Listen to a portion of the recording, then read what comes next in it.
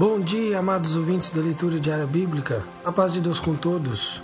Hoje, dia 6 de dezembro de 2012, meu nome é Richard. É um prazer imenso de estar aqui com todos vocês. Hoje nós iremos ler Oséias, capítulo 5, versículo 1 ao capítulo 5, versículo 15. Perdão. É capítulo 4 ao capítulo 5, versículo 15. Então, hoje nós iremos ler Oséias, capítulo 4, versículo 1, ao capítulo 5, versículo 15. E estamos usando a tradução Almeida Revista e Corrigida. Façamos esta leitura guiada pelo Espírito Santo.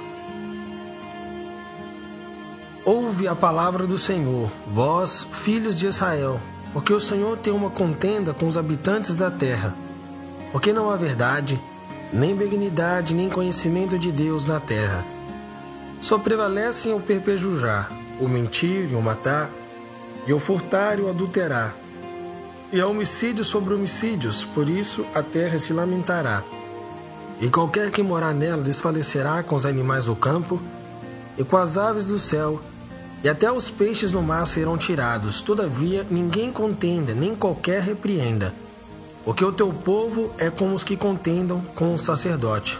Por isso cairás de dia, e o profeta contigo cairá de noite, e destruirei a tua mãe. E o meu povo foi destruído, porque lhe faltou o conhecimento, porque tu rejeitaste o conhecimento. Também eu te rejeitarei, para que não sejas sacerdote diante de mim, visto que te esquecestes da lei do teu Deus. Também eu me esquecerei de teus filhos, com eles se multiplicarão, assim contra mim pecarão, e eu mudarei a sua honra em vergonha. Alimentam-se do pecado do meu povo, e da maldade dele tem desejado ardente.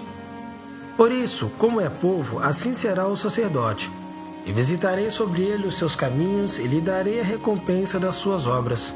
Comerão, mas não se fartarão, entregar-se-ão à luxúria, mas não se multiplicarão, porque deixaram de olhar para o Senhor.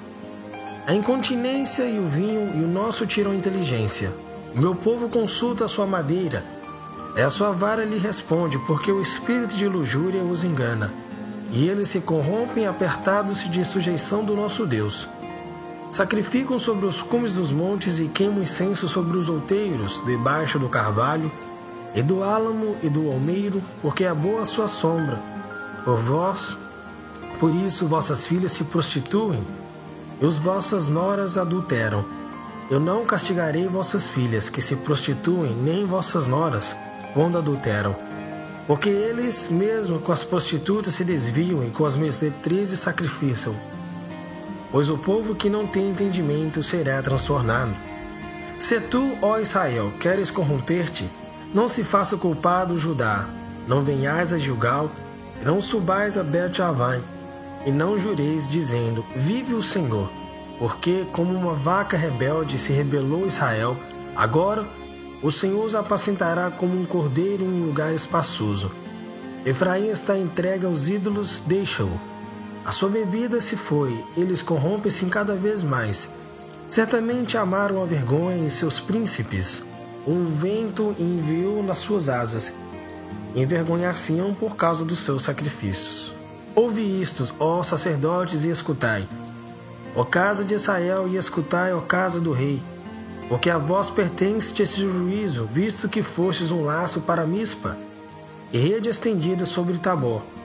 Os transviados têm descido até o profundo na matança, mas eu serei a correção de todos eles. Eu conheço Efraim, Israel não se esconde de mim, porque agora tens-te prostituído, ó Efraim, e se contaminou Israel. Não querem ordenar as suas ações, a fim de voltarem para o seu Deus, porque o espírito da prostituição está no meio deles, e não conhecem o Senhor.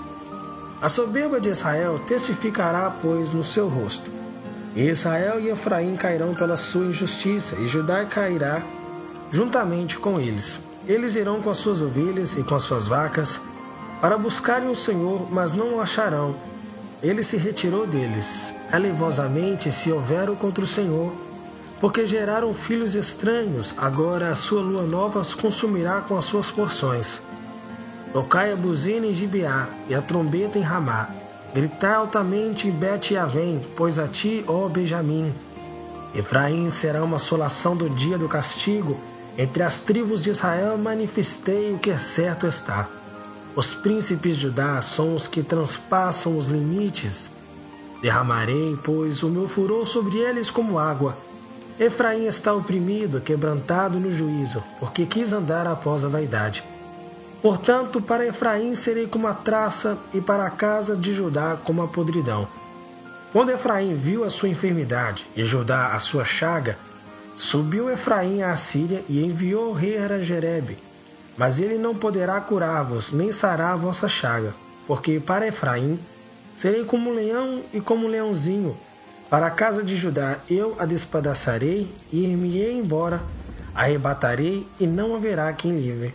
Irei e voltarei para o meu lugar, até que se conheçam culpados e buscam a minha face, estando eles angustiados, de madrugada me buscarão. Hoje começamos um novo livro, que é a segunda epístola do apóstolo São João, que terminamos ontem a primeira epístola. E São João são 3 livros, e o segundo de São João é um capítulo só, e fala a respeito da senhora eleita e a seus filhos, caminhar na verdade, alerta, admoestações e falsos mestres. Data e local talvez era escrito em Éfeso há cerca de 90 anos depois de Cristo. E o tema fala a caminhada dos crentes enganadores, alertas sobre como eles enganam.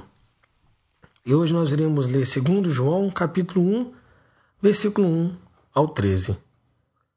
Ó ancião, a senhora eleita é seus filhos, aos quais amo na verdade, e não somente eu, mas também todos os que têm conhecido a verdade, por amor da verdade que está em nós, e para sempre estará conosco. A graça, a misericórdia, a paz da parte de Deus Pai e da do Senhor Jesus Cristo, o Filho do Pai, sejam convosco na verdade e caridade. Muito me alegro por achar que alguns de teus filhos andam na verdade, assim como temos recebido o mandamento do Pai. E agora, Senhora, rogo-te, não como escrevendo-te um novo mandamento, mas aquele mesmo que desde o princípio tivemos, que nos amemos uns aos outros, e a caridade é esta, que andemos segundo os seus mandamentos. Este é o mandamento, como já desde o princípio ouvistes, que andeis nele, porque já muitos enganadores entraram no mundo, os quais não confessam que Jesus Cristo veio em carne. Este tal é o enganador e o anticristo. Olhai por vós mesmos, para que não pecarmos. O que temos ganhado, antes recebamos o inteiro galardão. Todo aquele que prevarica e não persevera na doutrina do Cristo, não tem a Deus. Quem persevera na doutrina de Cristo, esse tanto o Pai como o Filho. Se alguém veio ter conosco e não traz esta doutrina, não o recebais em casa, nem tampouco o saudais, porque em quem o saúde tem parte nas suas más obras. Tendo muito que escrever-vos, não quis fazê-lo com papel e tinta, mas espero ir ter convosco, e falar de boca a boca, para que o nosso gozo seja cumprido. Saúda-te os filhos de tua irmã, a eleita. Amém.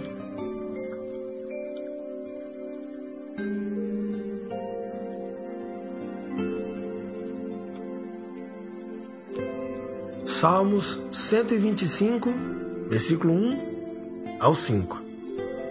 Os que confiam no Senhor serão como o monte Sião, que não se abala, mas permanece para sempre.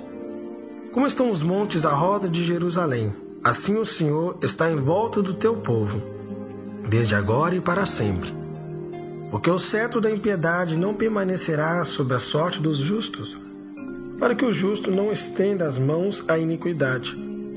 Faze bem, ó Senhor, aos bons e aos que são retos de coração.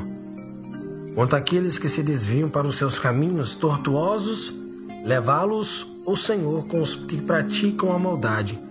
Paz haverá sobre Israel.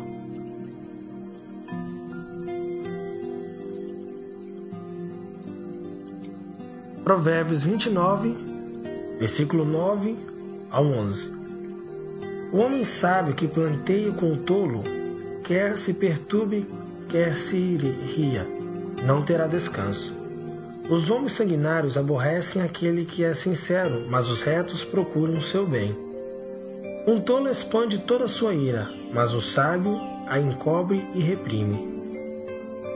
Soberano Deus, Altíssimo Pai, graças te damos por tudo em nossas vidas. Graças te damos pela tua bondade e pela tua misericórdia nos alcançaste. Abraçaste as nossas almas, oferecendo a nós a salvação da vida eterna. Se fomos batizados conforme a tua doutrina e cremos de todo o nosso coração na tua palavra e no teu Filho, o unigênito, dando a sua vida para nós. Senhor, te damos graça pelo até o dia de hoje de nós estarmos aqui, passo a passo, na verdade, falhos, errante, todos nós somos pecadores também, Senhor. Confessamos que somos carnais, homens e mulheres, cheios de fraquezas e iniquidades. Mas te pedimos que a tua misericórdia nos venha nos banhar, e assim lavando as nossas vestes com o teu amor, que o teu perfume venha estar sobre nós, exalando um cheiro suave e bom agrado para aqueles que ainda não têm a tua palavra, Senhor, que peregrinam neste mundo andando para lá e para cá sem ter um destino e um caminho.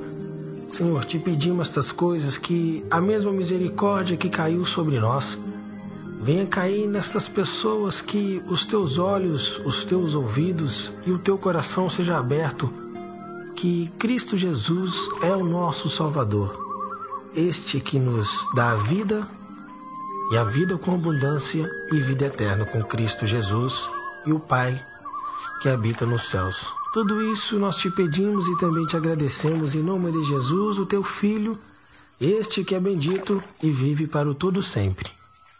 Amém.